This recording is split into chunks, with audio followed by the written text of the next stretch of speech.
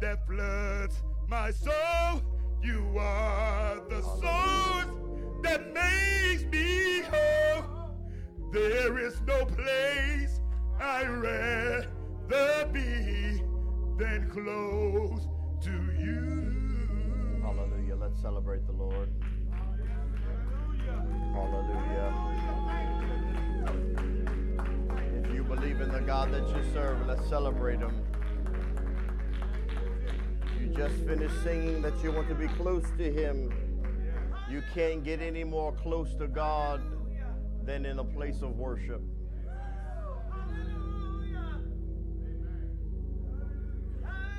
You can't get any closer to God than in a place of worship. I don't know, you said, you sung, I want to get close to God. If you really want to be close to God and you're not just singing words for the sake of singing words, then you would begin to worship God right now. You would fulfill the very thing that you are asking for, and that is to be close to God. You cannot get any closer to God than in worship. As a matter of fact, the Word tells us that everybody can praise God, but not everybody can worship God.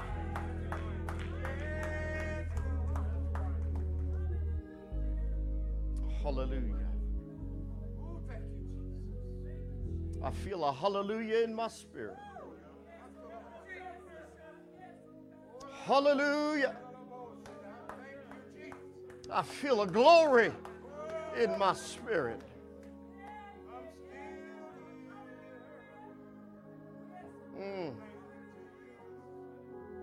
He is the Alpha and the Omega. He is the beginning and the end. He is the first and the last. There was none before him, and there shall be none after him. He embodies all that we are. We are the express image of his glory. My soul cries hallelujah. My spirit cries hallelujah. My emotions cry hallelujah.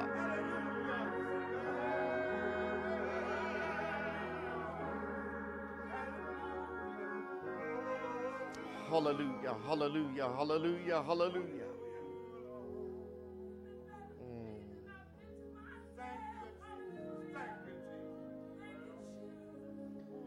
I feel like the Spirit of God is moving in our midst. Hallelujah. I think we should hover here just for another moment. Just open our hearts and our minds, our spirits, our emotions, our very being to get in touch with him.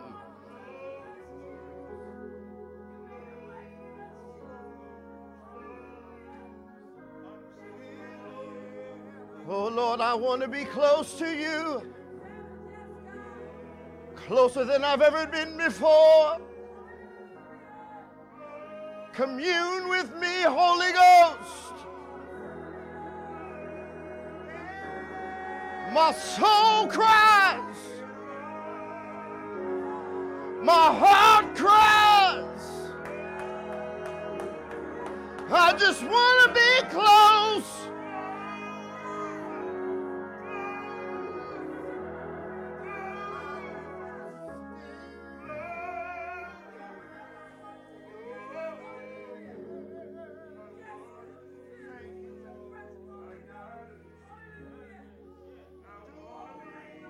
You, Lord, are the light of my salvation. You are the joy that is set before me. You are the great I am, the bright and morning star. There's none like you, there's none like you, there's none like you. Oh, Holy One, please get close to me. Open up the fullness Release the fullness. Pour your Spirit. Hallelujah.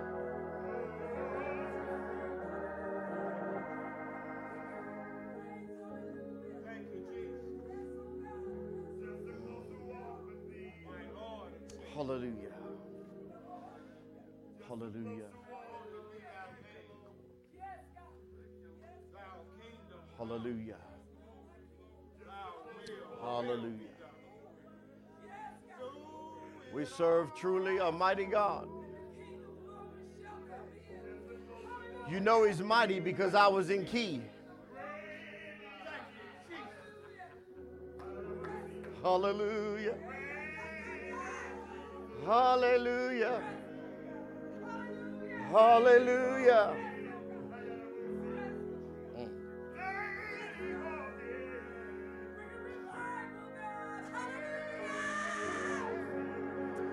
Have your way, Holy Ghost. Have your way in this place right now. Pour out your Spirit upon this flesh. Hallelujah. Glory, glory, glory, glory, glory, glory. Glory, glory, glory. Hallelujah.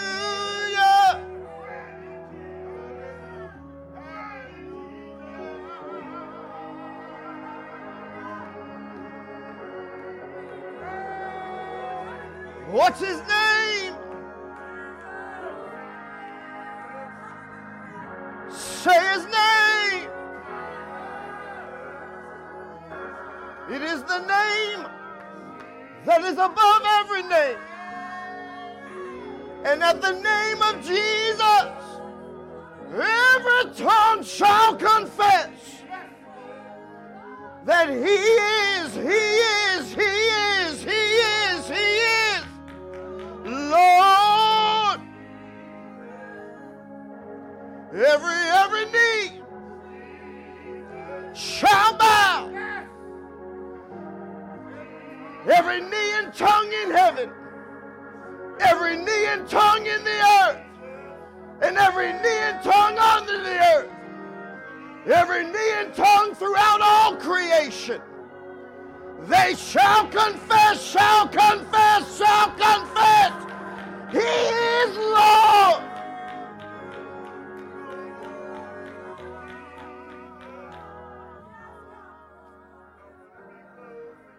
Hallelujah. Hallelujah. Hallelujah. Hallelujah.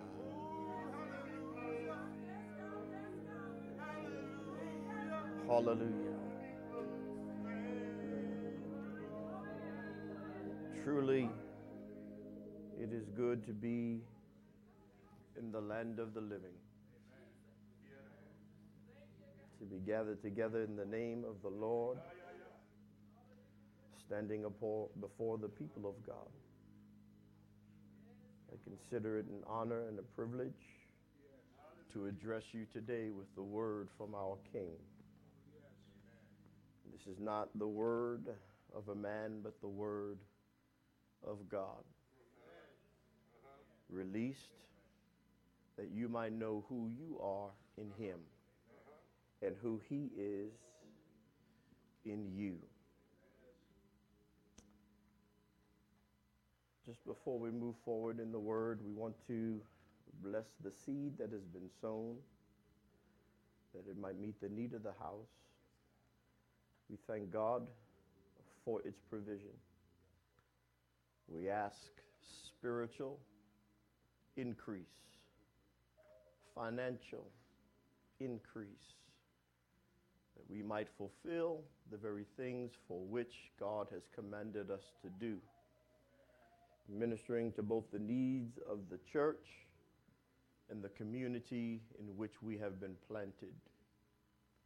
For His word says that we are Beulah, which means we are married to the land. We have been planted, sown, that we might spring forth life, light, joy and peace, beauty to this dark and evil place. Father, now, according to your resource, minister to this place. Expand the seed. Bless the sower, that more would come into their hands, that as they realize the benefit and the blessing in giving, the conduit of your release would enlarge in their place. The flow would break the dam, and so much would come through them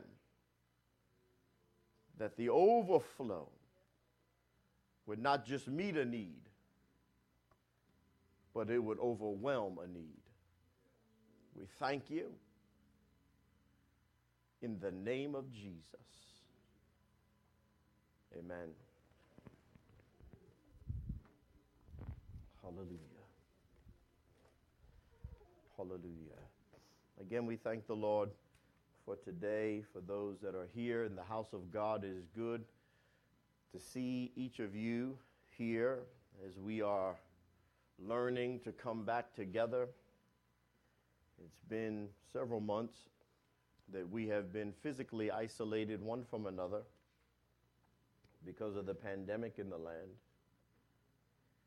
We've had to socially distance. We've had to separate ourselves and find new ways to fellowship.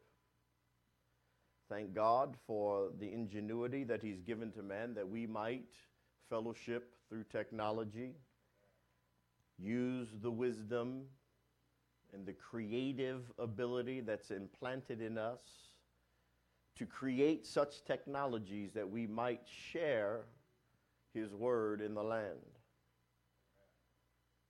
But there's nothing like the physical coming together of the body. Sure, we are physically, our bodies, the church, and can worship God and praise God wherever it is that we are. But there is something unique and special about the corporate worship. There's something unique and special when people come together. Something becomes contagious. Something that might be working on someone gets eradicated because of the God that is working on someone else. I enjoy the coming together while we still have to follow with all the guidelines and rules and regulations that have been set forth to prevent the continued spread of this pandemic. We believe and trust God that as we do these things, God will keep us and cover us as we're walking both in wisdom and in faith. I thank the Lord for the coming back together of the body. As we continue again to move forward, I look to see the church even more full, the people of God coming more together, enjoying the spirit of worship, being fed of the Word of God, and leaving this place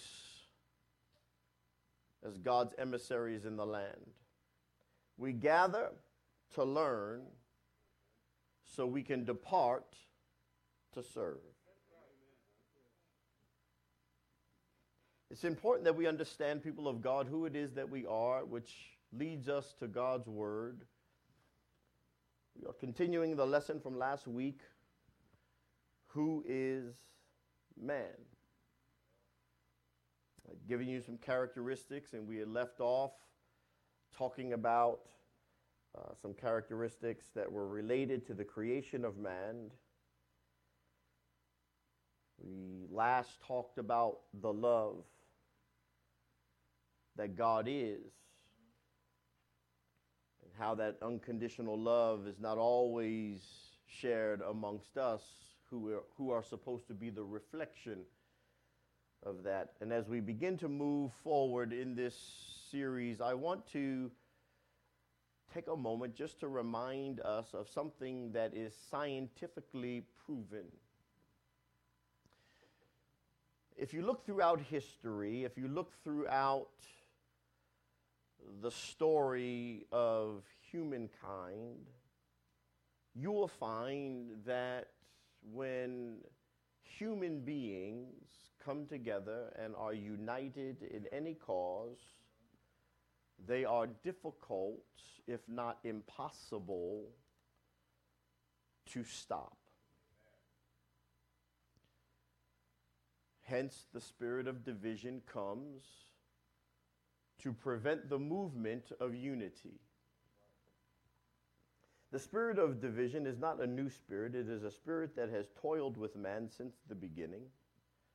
But we have to understand that it is a spirit that is used of our enemies to prevent our movement, because God's word teaches us that anything divided against itself cannot stand.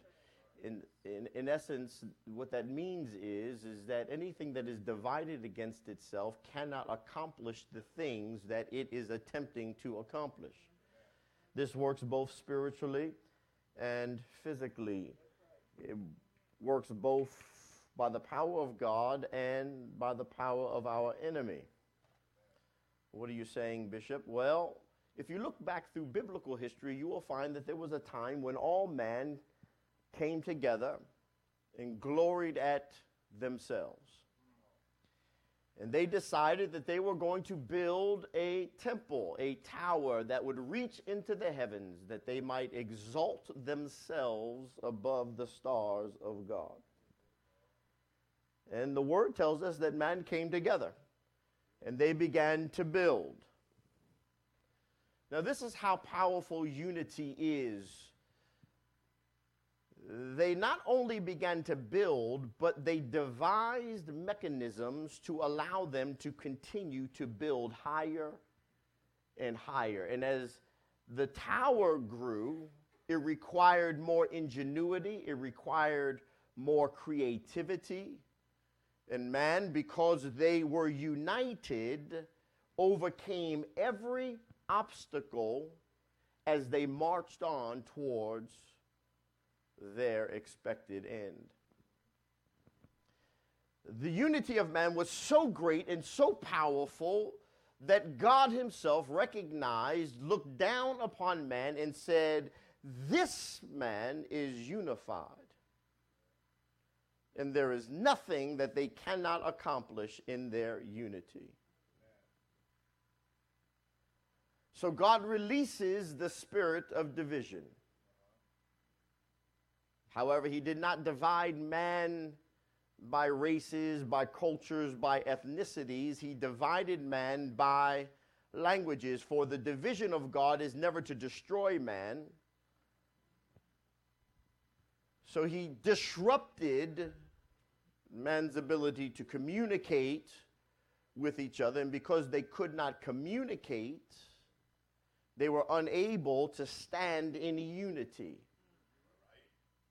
Because they're speaking a different language. I can't understand now what it is that you are saying. I cannot fulfill my part of the plan because I don't understand the instructions. And the tower was never finished. Man separated. Languages kept us apart. And to this day, languages still separate man. I remember a movie with Clint Eastwood where he was flying an airplane, and the airplane was designed to work without actually physically controlling it, but just controlling it with your mind. But the onus is that the plane would only understand a specific language. So you had to think in that language for the plane to do what you wanted it to do. Now, most of the time when we learn different languages in ourselves, we have a base and foundational language upon which we have been developed. For many of us here, our basic language is English. For some of us, that is our only language. Some of us of a Spanish heritage might have a Spanish language in addition, or it may be our foundational language. And then some of us may have Spanglish, which is a combination of both English and Spanish. And when we get to big words, we go back into English, and little words we speak in Spanish, and we put it all together. We've made our own language.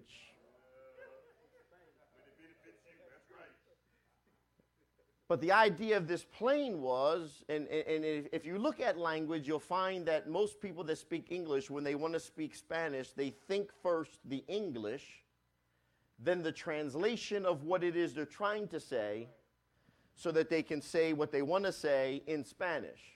But they visualize the English first because the English is their foundational language, and then they try to transpose that into the Spanish that they have learned. But their thinking is in English first. That is the way most introductory language classes will begin for you in your development and understanding. This is why those that learn Spanish outside of it being their heritage language don't speak it necessarily as fast as those who grew up as it being their foundational.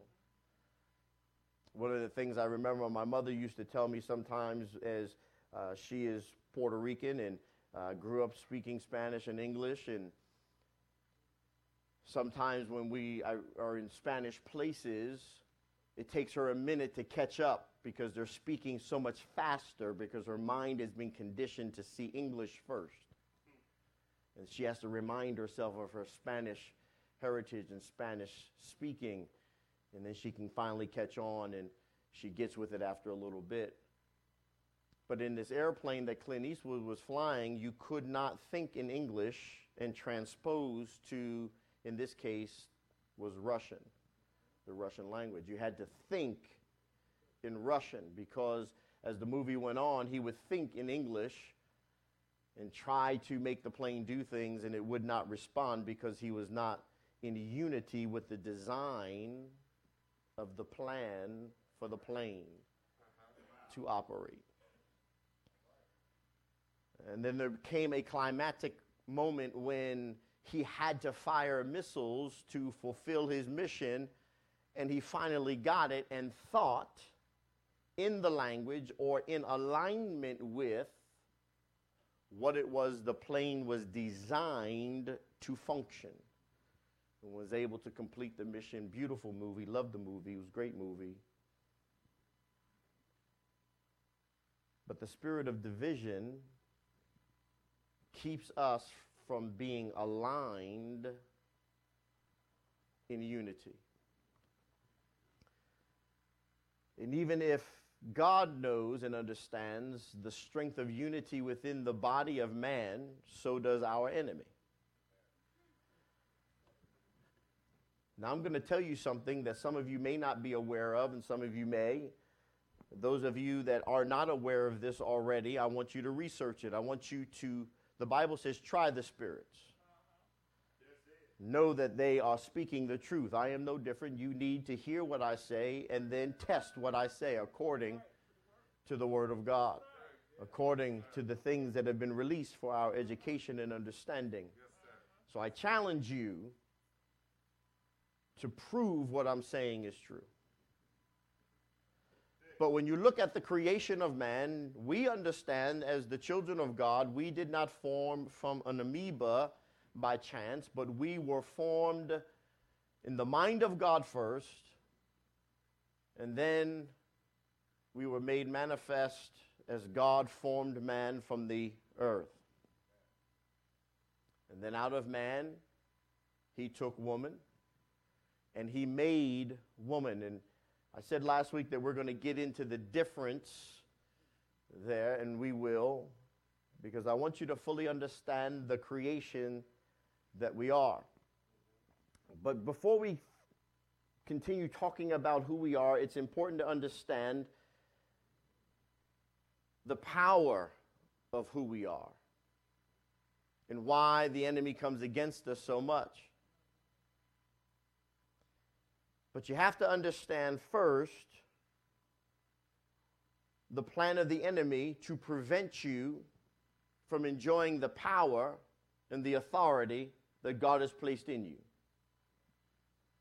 When you look at man in the genetic sense, and when I say man, I'm talking about male and female, man not being gender, but man referencing the entire human creation. When you look at the creation of mankind, you will find that in the genetic sense, there is less than 0.1% difference in the genetic coding of every human being. We are less than 0.1% different than each other. So in genetic language, or genetically, and we know that genetics determines the foundation of who we are, okay? We all have a genetic code, the DNA, that makes up who we're going to be, what we're going to look like, so on and so forth. But that code, that genetic code between Brent and myself, there's only a 0.1% difference. In other words, Brent and I are essentially the same, because there is unity in the creation of man. Anything divided against itself cannot stand. The enemy uses the power and spirit of division to get us to believe something that is not true about us, because we lack understanding of our origin. Because we believe that we were happenstance of the coming together of molecules by chance in some primordial ooze, and not that we were created by design. It becomes easier then to believe that there is a great difference between us. But the educated, the scientific mind understands that not only is there a very slim genetic difference between us, but when it comes to our race, man has been taught to believe a lie. Because there are not many races on the face of the earth. There are not 4, 5, 6 races on the planet Earth. There is one race, and that is the human race. And the human race is 0.1% genetically different. Now, understand this. Let me break this down a little bit further for you. Not only is there such a very minute genetic difference between all of us, but we are all the same color.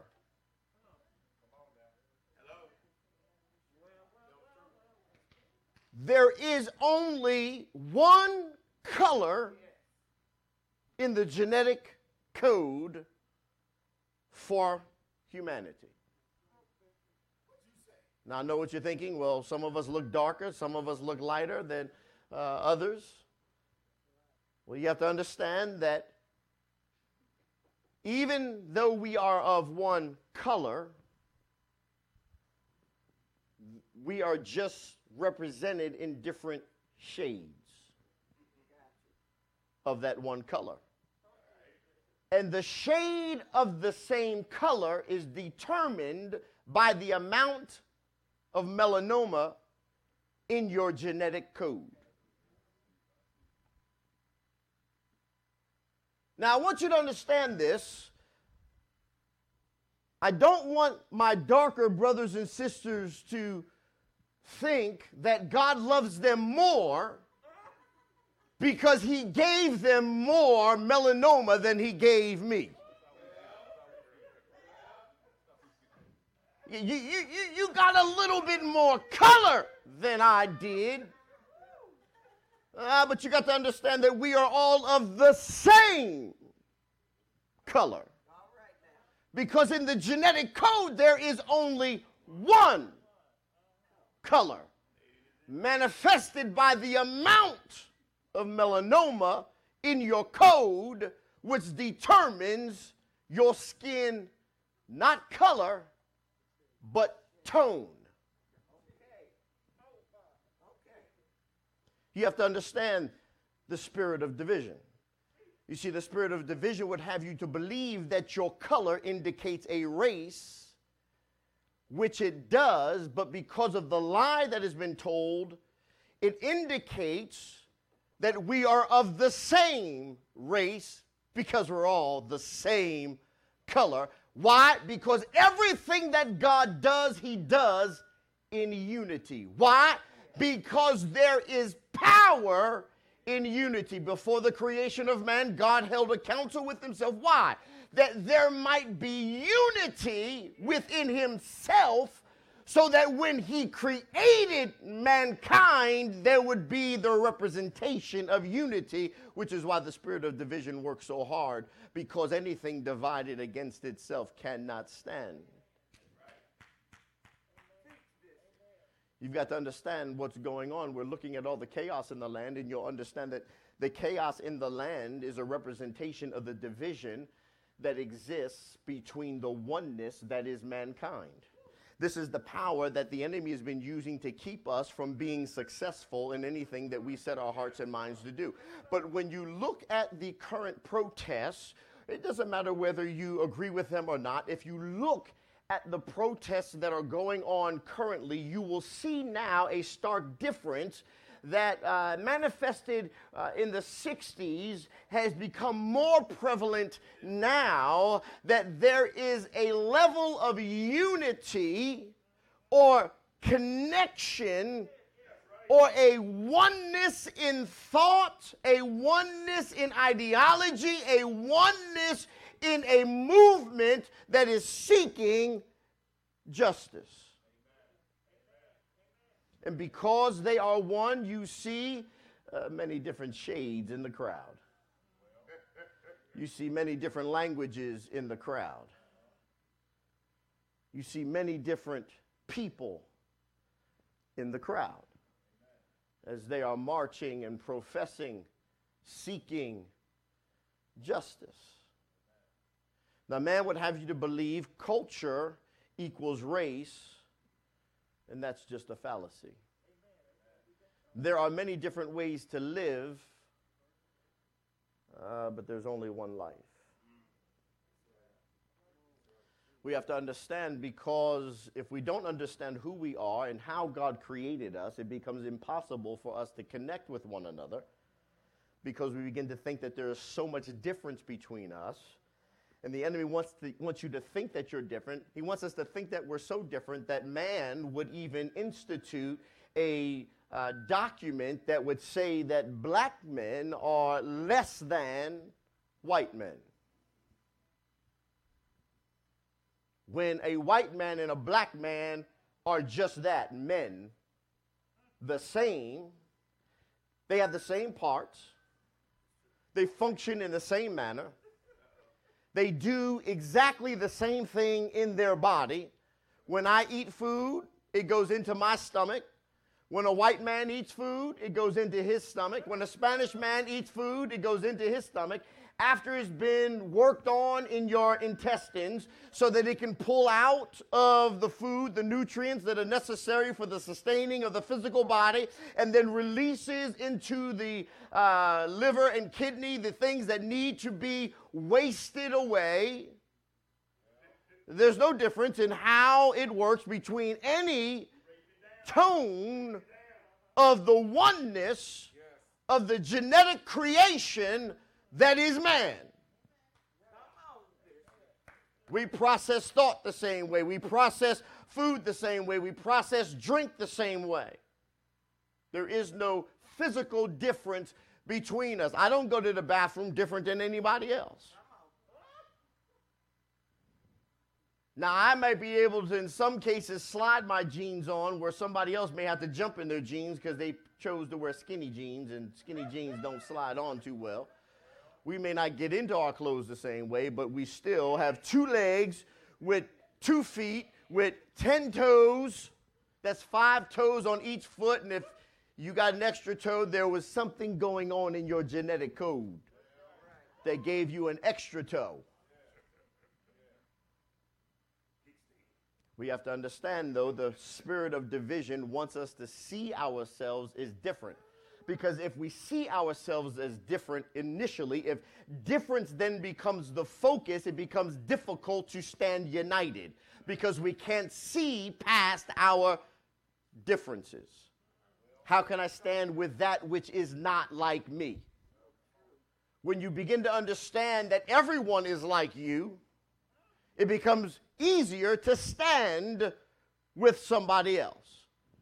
So the enemy does the best that he can to introduce theologies and principles and ideologies into the mind of man, which is the war place of the spirit, to get man to begin to believe things about himself that are simply not true. This is not new. This is what the enemy has been doing since the garden, since the days of the creation of mankind. This is what the enemy does.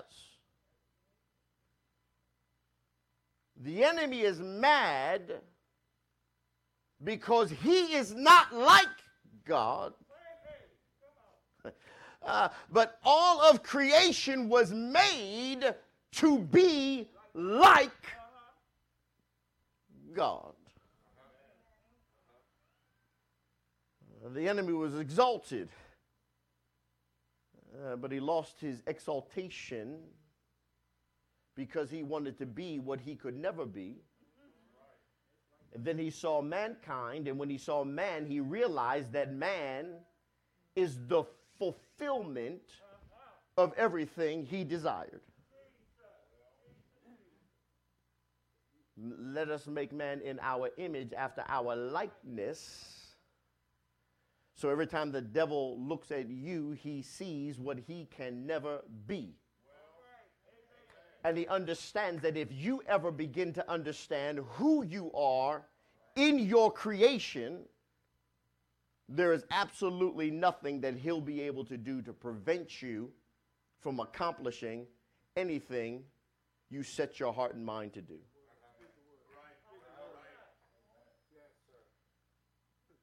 Because we are the expressed image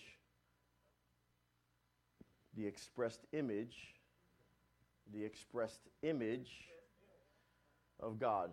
The expressed image, expressed means something that is put forth. So we are God put forth in creation.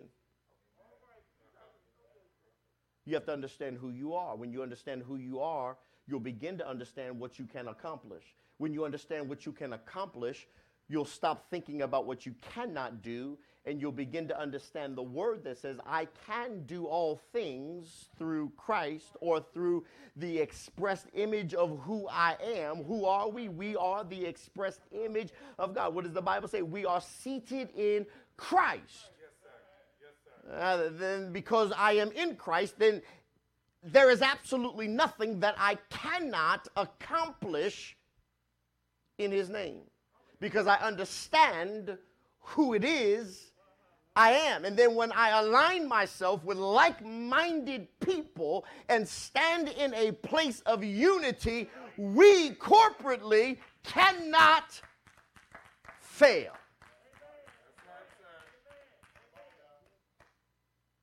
But you ever notice that when you stand in a group of people, there's always the ones that are the naysayers. Even Jesus had a naysayer in his group.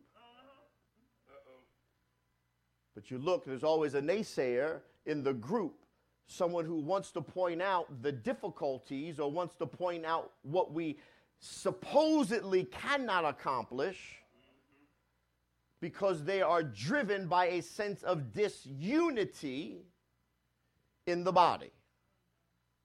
Now, I'm not talking about styles. I'm talking about an ideology that says we cannot accomplish anything because we're simply not on the same page.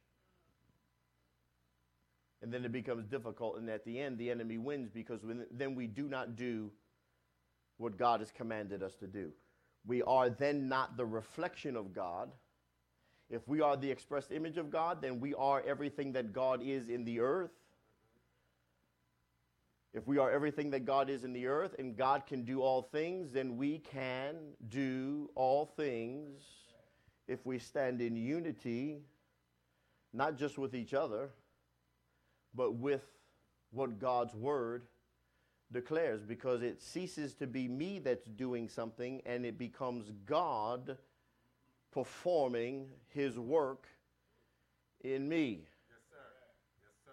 You see, we get things twisted because we have a me mentality, so we begin to think about things in the sense of what I want rather than in the sense of what God desires. The sense of fulfilling my will versus fulfilling the will of God. When you walk with the purpose to fulfill the will of God, everything you set your hand to do will prosper. Every word that you speak will prosper. It shall not return to you void.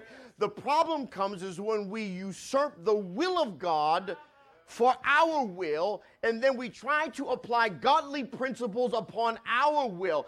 The Bible declares if you ask anything in my name, you have to understand the thinking. If you ask anything in my name, it's for the purpose of fulfilling God's will, not your will. It may not be the will of God that you have some of the things you're asking for.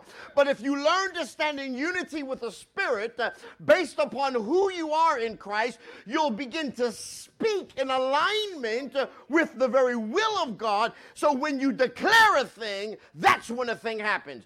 That's when you can speak it and see it, because you are standing in faith upon the authority that God has given you to carry out his will, and God will never send you where he has not equipped you to go. He will not send you where he has not given provision for you to accomplish the very thing he has sent you to accomplish. As a matter of fact, because God is already at the end of your journey, he's already accomplished what he has commanded you to walk in.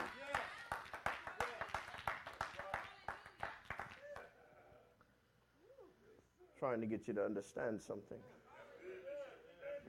about who you are and the power of who you are that exists. This is why everyone uses division.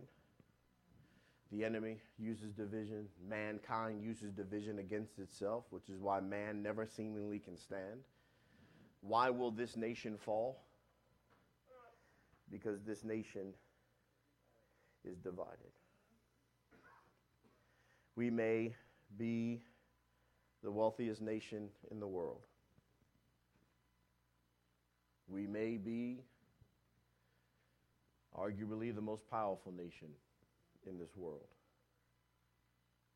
But if we do not learn to stand in unity, all of our power, all of our wealth will mean absolutely nothing. The only thing that can destroy hate is love, and the only thing that can destroy division is unity. You have to understand this. I don't care what plan, what reform you put in place.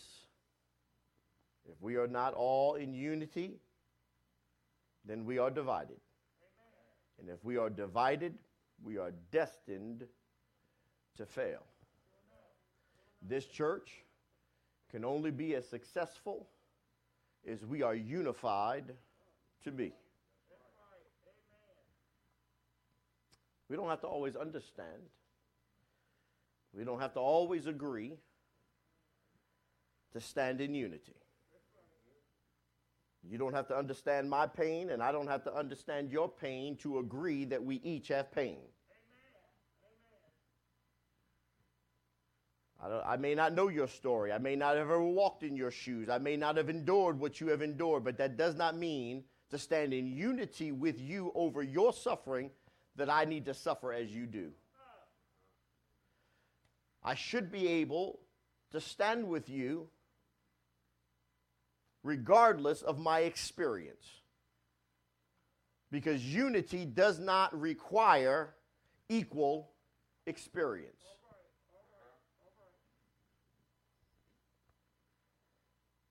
We have to understand who we are and what God is trying to do. I know this isn't a preachy type of sermon, but I'm trying to get you to understand something about who you are, because we've been preaching for hundreds of years, and it seems like humanity still doesn't get it.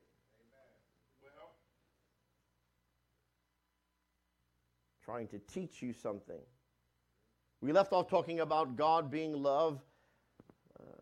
Fifth characteristic is God is a spirit. He is an eternal spirit. It's important that we understand something very unique about God. Because God is an eternal spirit, that means that God has always been and shall always be. Now, we have a created origin. We have a beginning. For God, there is no beginning.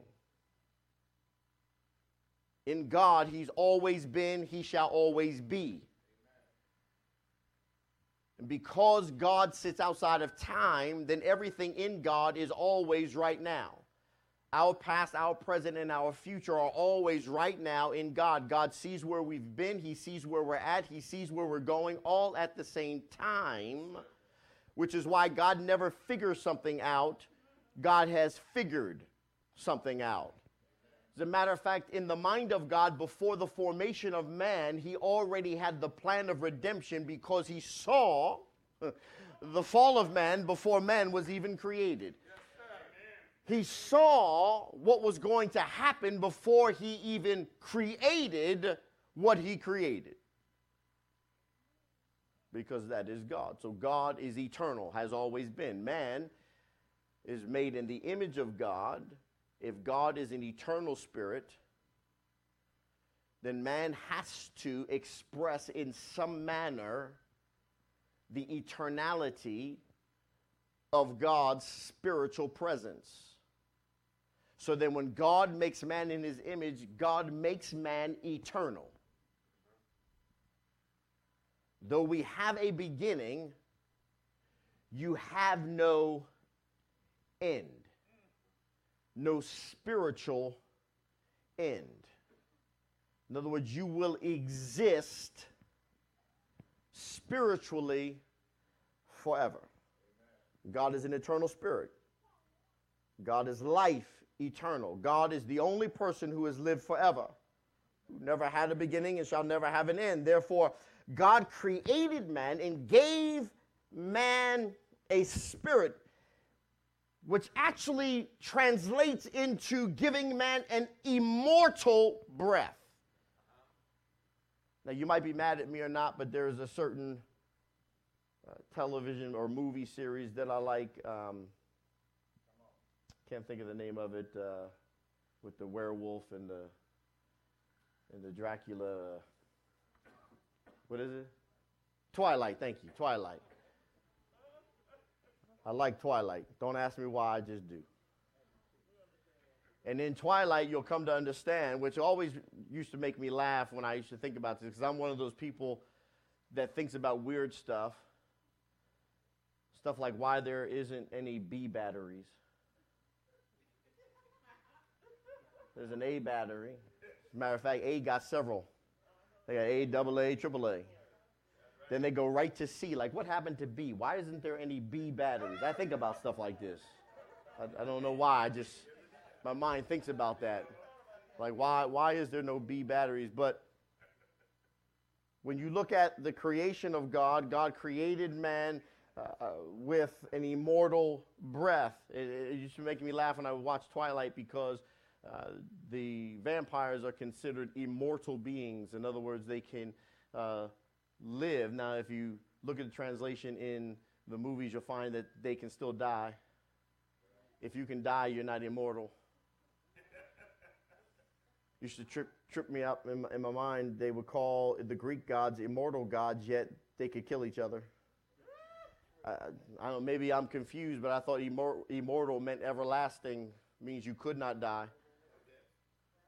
But somehow it's a little different. That's just the way my mind works. Excuse me. Let me get back to the text. We understand that God is immortal, so God gave a man a spirit, and that spirit had to reflect the image of God.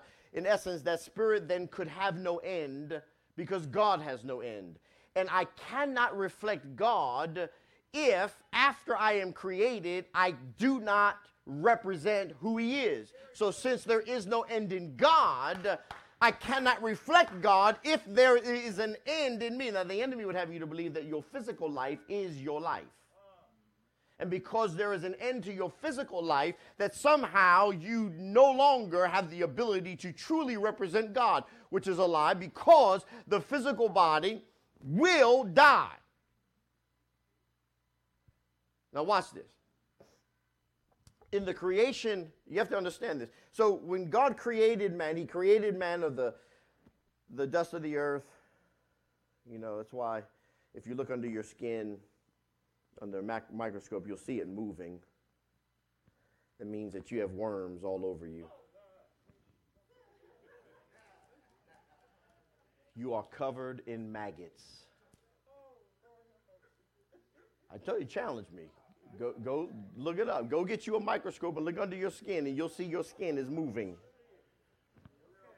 As a matter of fact, if you look under your eyelashes, you'll see that there is what appears to be a very long worm that connects your eyelashes to your eyelid.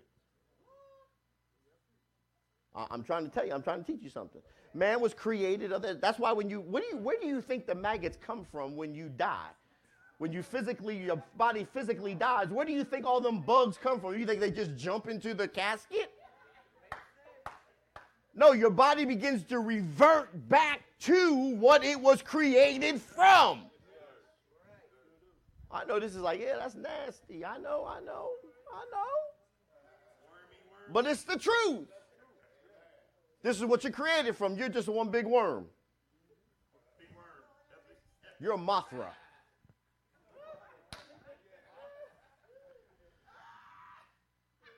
But man is created from the dust of the earth. What happens after when you look at all of the creation in the world, when you look at everything else that's created in the world, you'll find that everything else that was created, all the animals and all that kind of stuff, it was immediately alive when it was created.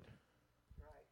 The only thing that God breathed life into was man. Why? Because when the Bible declares when man was created from the dust of the earth, man was lifeless.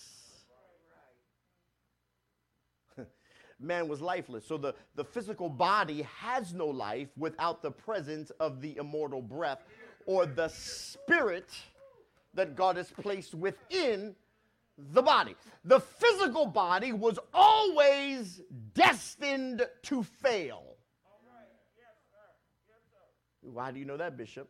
Well, because if the physical body was not destined to fail, there would have been no necessity for the creation of the tree of life in the garden. What does the Bible say? When Adam fell, God charged the angel to go guard the tree of life. Why? Because if man ate from the tree, what does the Bible say? Man in his current state, the physical part of man, would have lived forever, and then we would have lived in condemnation then forever, because the judgment of God was against the flesh of man. The flesh is enmity against God. It's not the spirit that's enmity against God. It is the flesh that is enmity against God. So if God had created the tree of life and man had ate from the tree of life, man would have been condemned eternally. So God, because God loves man so much, he prevented man from connecting himself eternally to damnation, because death was in the flesh. It was dead when it was created until God breathed the breath of life, or the immortal breath, into it. So in the pre-fallen state of man, man was an eternal existence. And many times I've answered this question asked of me: if man was created to be eternal, then why was there the need for the tree of life? This is where many confuse the levels of our very existence. You see, you have to understand, people of God, that we both exist physically and spiritually. There is a physical presence of the physical natural body made of the elements of the earth. Then there is the spiritual presence, which are made up not of physical temporal things, but of eternal things made after God. Amen. The physical was created from the earth, while the spiritual is created of the elements of God. So that which is life breathed life into a lifeless physical existence so that we might live life eternally. Now, God went beyond what he had made when he created the animals as living souls and gave them an earthly life, which is a temporal breath. In the creation of the animal kingdom, God gave the animals a temporal life. But God made man a spirit just like himself, just like his very own life. No animal is a spirit. Animals are only souls. As living souls, they are enabled by varying degrees to breathe, to reason, and to relate. But none of them have the inherent power to breathe eternally, nor the drive and ability to reason after God, nor even to relate to God. But in the course of creation, God made man to have that power, that drive, and that ability. Man is a spirit, even as God is a spirit. Man is not just body and soul, as animals are body and soul. Man is not only a breathing thing, man is a spirit and a mortal being. You are immortal, which is why it matters what you do in this physical existence. If you were not immortal, it would not matter what you do now. It would not matter what you believe now. Watch this. If my faith causes me believing in God to live with God eternally,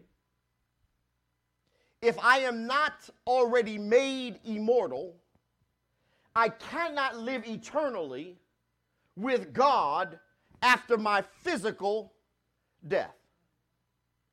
Because then my life ceases to be if this is all that I am. The enemy would have you to believe there's no hell. Matter of fact, there are people running around trying to tell you that there's no hell. And if I am not immortal in my creation, it doesn't matter if I believe God or don't believe God. Because when this physical life is over, then I'm done. I don't go anywhere. I just cease to be. There's no eternal suffering because there is no immortality. You've got to understand this is a trick of the enemy. It matters what you do, what you believe in this life, because you are immortal. You're not immortal by faith, you're immortal by creation. Sometimes we get this a little mixed up as if our immortality only comes into place when we believe in God. We mix up and misunderstand the text that says my mortal puts on immortality, my corruptible puts on incorruption, as if that only occurs if I'm a believer. The problem is my immortality is part of my makeup. So part of me dies, the physical makeup, but the spiritual makeup lives forever. And in light of this, there are at least two distinguishing marks of God's image within man. Two distinguishing marks of man as a spirit. Now, I'll give these to you and I'll stop for today. I think I'm at about 7 minutes. First, God's image within man is the power of immortality, which means that man lives beyond this earth. Man lives forever, just like God lives forever. And according to the Word of God, no animal is a spirit. Animals are just living souls. And as souls, they are enabled to breathe and live, but none of them have the inherent power to breathe or live eternally. But man has that power. Man is a spirit, even as God is a spirit. Man is not only a living and breathing soul like the animals, which we are made from the earth just like. Man is a spirit, an immortal being, both made for this physical life, for this physical place, but also made for eternity. The Bible says in John 17:3, and this is life eternal, that they might know thee, the only true God, and Jesus Christ, whom thou hast sent. Secondly, God's image within man is both the drive and the ability of choice to worship. Man not only has the soulish ability to reason and to relate, but he has an unquenchable spiritual drive and ability to reason after God. An unquenchable drive and ability to relate to God. Man is so different from all other creation, and thus also different in purpose as related to the desire of God to relate with man and his desire for man to relate with him. God has a desire not for a one-way relationship, but for a two-way relationship. How we relate to him and how he relates to us. We have for so long looked at only one aspect of our standing with God, so we relate to God as if this is a one-way thing. But there's no unity in a one-way relationship. Unity is only manifested in a two-way connection. You see, worship is a spiritual drive and it is a spiritual ability. An ability of spirit only. An ability of man only. Just like animals, man knows and understands the things of this earth, but man is to know and to believe and to understand God first and foremost. Well, why do you say that? Well, I'm glad you asked, because the word says in Isaiah 43:10, ye are my witnesses. I cannot proclaim something for which I have not witnessed. Ye are my witnesses, saith the Lord, and my servant whom I have chosen, that ye may know and believe me, watch this, and understand that I am he. Before me there was no God formed, neither shall there be after me. Man becomes the witness of the eternality of God. Man is to worship God. God then is a spirit, and man is a spirit or a being who has been created as a spirit. And so to worship God, man must worship God in spirit. In other words, in a form of his creation and in truth. John 4:24, God is a spirit, and they that worship him must worship him in spirit and in truth. These are two very significant facts about the image of God within man, about man as a spiritual being that I really need to express to you. Let me just give you this. You see, the rebellion of man against God, which we refer to as the Adamic age or the fall of mankind, Adam's fall, man's fall, it did something to our created state of being. It affected God's image within the creation man. You see, God had created man as an immortal being. And as an immortal being upon the earth, man had two rights. He had the right to live on this earth, and he had the right to live with God forever. Man had the right to live on this earth because the physical makeup of man was corruptible because of the introduction of corruption into the elements that made man because of the fall or the kicking out of heaven of Lucifer, who came down to the earth, corrupted the earth, and it's from the corrupted earth that man was made, which is why God created the tree of life, so that man in his physical sense could eat of the tree of life and then physically live forever, or physically exercise the right to live forever in the earth. This was the original state of God's intended creation for man, to live in the earth forever, to have dominion in the earth, and to walk with God in the earth forever. Man was, when man exercised his ability and choice to turn against God, you see, God gave man the right to choose not to fulfill who he was in him. Man then lost both of these rights. He lost the right to live with God forever, and he lost the right to live on this earth. At the fall of man, we lost the right. You got to understand, the right to live on this earth forever is connected to our original state of being in our original state of creation, which was the reflection of God's immortality. So as we are walking in alignment or in unity with God, we have the right to live eternally, because that is what God is, an eternal being. But when we rejected or rebelled against God, we lost the right, which then introduces death, which the Bible declares is our final enemy. So when death then is introduced into the creation scheme, man demonstrates his ability to no longer function as he was created. So death comes, and then because we have lost the right to live here forever, death becomes our portion. What is death? Death is simple separation from God. We lost those rights. Man could no longer live on the earth forever, nor could man live with God forever.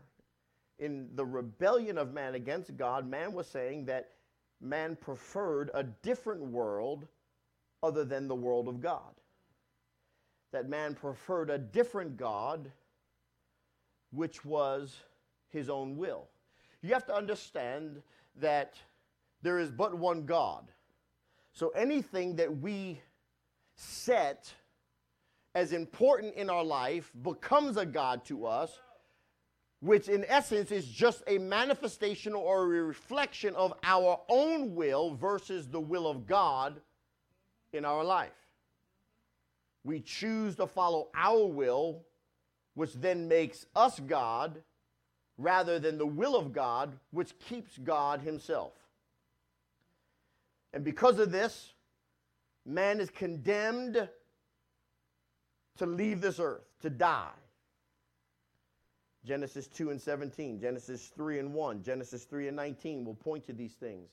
Man is also condemned to be separated from God eternally, John 3:18.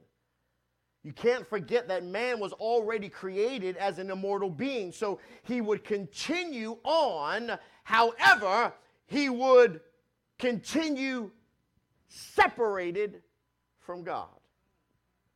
He would be placed somewhere else other than this earth because he lost the right to live in this earth. He would be placed somewhere separate from God in the eternality of man's creation. And this all was man's choice. The image of God, the very power of immortality and the drive and ability to worship and to live with God is marred eternally. But there's something wonderful that we need to understand that helps us to solidify the foundation for the answer to man's purpose in the relationship between God and man. You see, the image of God within man can be renewed. The image of God in us can be renewed. Come back next week and bring somebody with you, and I'll tell you the blessing and the beauty of the renewal of the spirit of man within God. For I've given you much to digest, that you might begin to understand who you are, not just in God, but who you are in time, who you are in space, who you are in eternity. Hallelujah. Come on back next week. Tune back in next week. You need to understand who you are. The moment you do, there is absolutely nothing you will not be able to accomplish. Absolutely nothing will be kept from you. No matter how difficult accounting is, you would be able to accomplish it if that was your desire and the will of God for your life.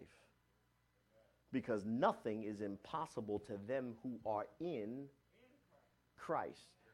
Everything ceases its impossibility and becomes possible because of the unity that exists between you and God and you. God then empowers you to accomplish whatever he has set for you to accomplish. Hallelujah. Renew your mind. You got to find out what that means. Hallelujah. I thank God for each and every one of you. And I am praying for each and every one of you.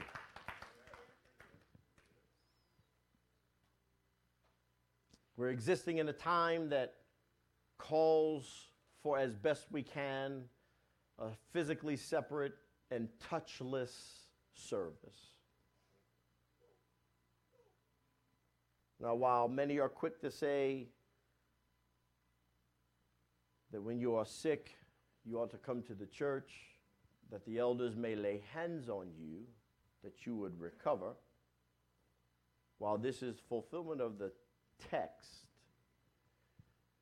you have to understand that it is not the only way for your deliverance. It is not the only way for your healing. Because the Bible declares that they with the greatest measure of faith were those who stood upon a word only, without a touch. So there's nothing wrong with a touchless experience. So while I will not lay hands on anyone at this time unless directed by God, I can speak over your life, and the very same power that would be loosed in my touch is loosed through my lips. Even as Jesus spoke, I speak, for I am the expressed image of his word. When Jesus spoke to the centurion that they be well, that his servant be well, and in the selfsame hour his servant was well, so I speak now in the name of Jesus. That everyone under the sound of my voice that is dealing with sickness or disease or defect of body be healed right now and made whole. The outpouring of the natural health of Christ be manifest in your physical existence even now, that in the physical body you may begin to manifest who you are in Jesus. For at the cross, the health of Christ was transferred to us. The physical well-being was transferred to us. I speak life, health, and strength over you. The word declares that the Lord is our Jehovah Jireh. That means that the Lord is our supply. He is therefore everything that we stand in need of. And because God is lacking in no thing, causing even the little to become much, so I declare in your life, those standing in need right now, that your need is met. The way has been made. The door has been opened. The resource has been loosed. In the name of Jesus. Those that are suffering because of the economic toil in this country, suffering financially, suffering because of the loss of a job, because I am the manifestation of God in the earth. And it is the will of God to cause you to prosper. For his word declares he has plans for you. I speak not against the word, but only that which is in the word. His plan is to prosper you. This prosperity is connected to your physical being as well as your spiritual being. So I believe even now that God is working on prospering you. You may have lost a physical position in work, but because your desire is to work, God shall open a door for you, and work shall come to find you. In the name of Jesus. In the name of Jesus. I speak over every opportunity right now that it would begin to make itself known to the children of God.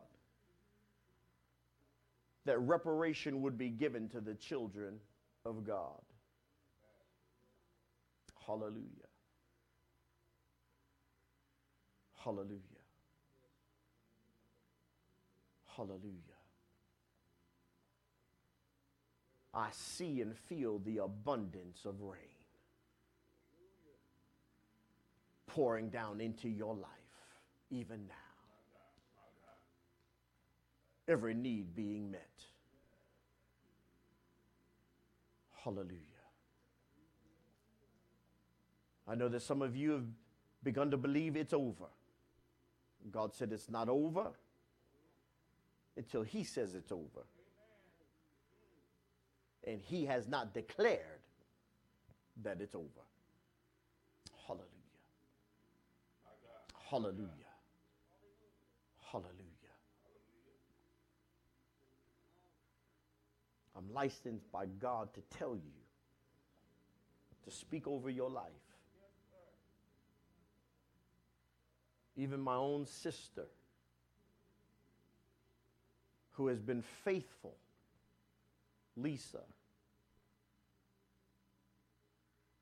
was blessed beyond her imagination as a result of her faithfulness.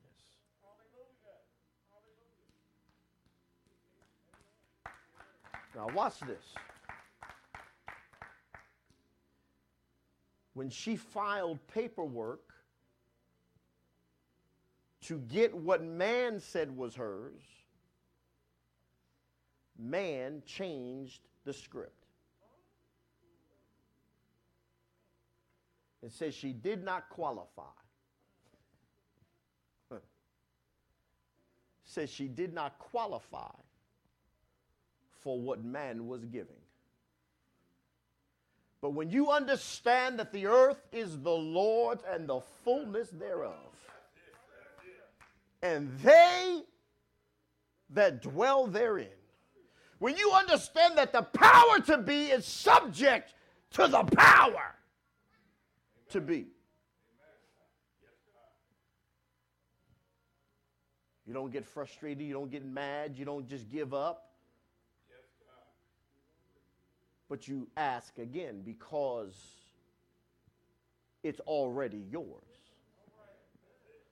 I'm not asking with uncertainty. I'm asking with expectation that what God has for me is for me. And because she asked again, and the enemy tried to still mess it up, she didn't give up. She understood. She asked the Lord to open the door. The wealth of the wicked is stored up for the righteous. And God loosed into her hands not just what she thought she was owed, but overflow what she was not even expecting.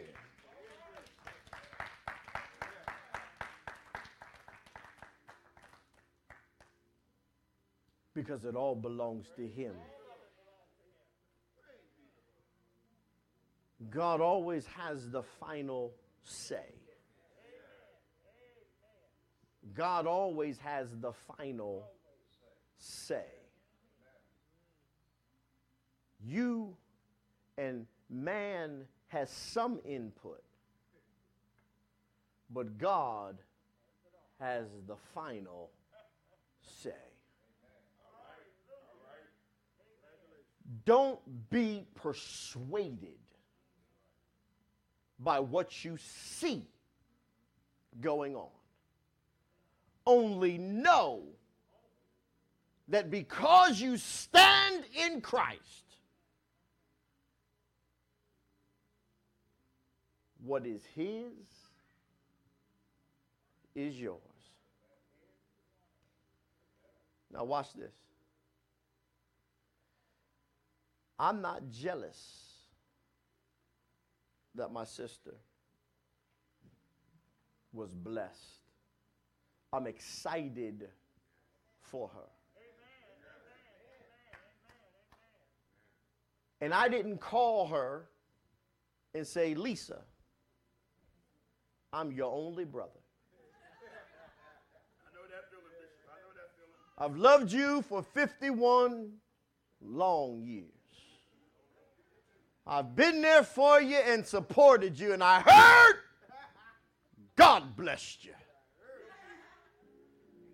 I'm just thinking that maybe you want to slide some blessing this way. What I did was I celebrated.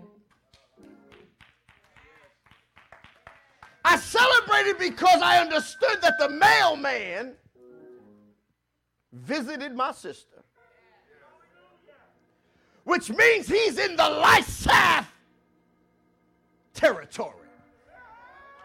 And since the mailman never delivers mail to the wrong house,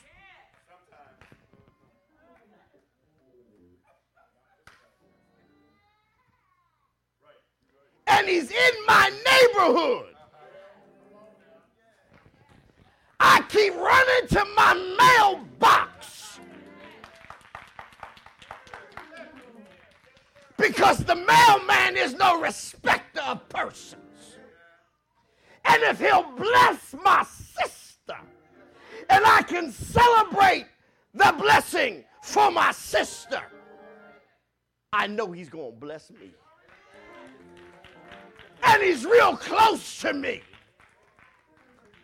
because he's in my neighborhood. And because we are part of the same spiritual family, you ought to look at your neighbor and tell your neighbor he's in your neighborhood too. You ought to open up your spiritual mailbox right now and begin to receive what the mailman is cooking.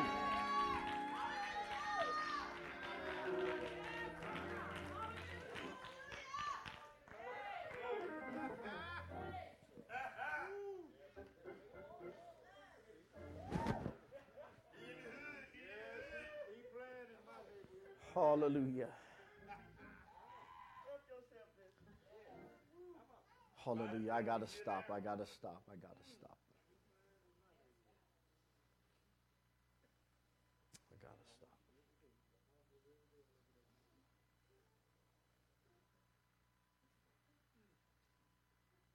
Let us rest to our feet.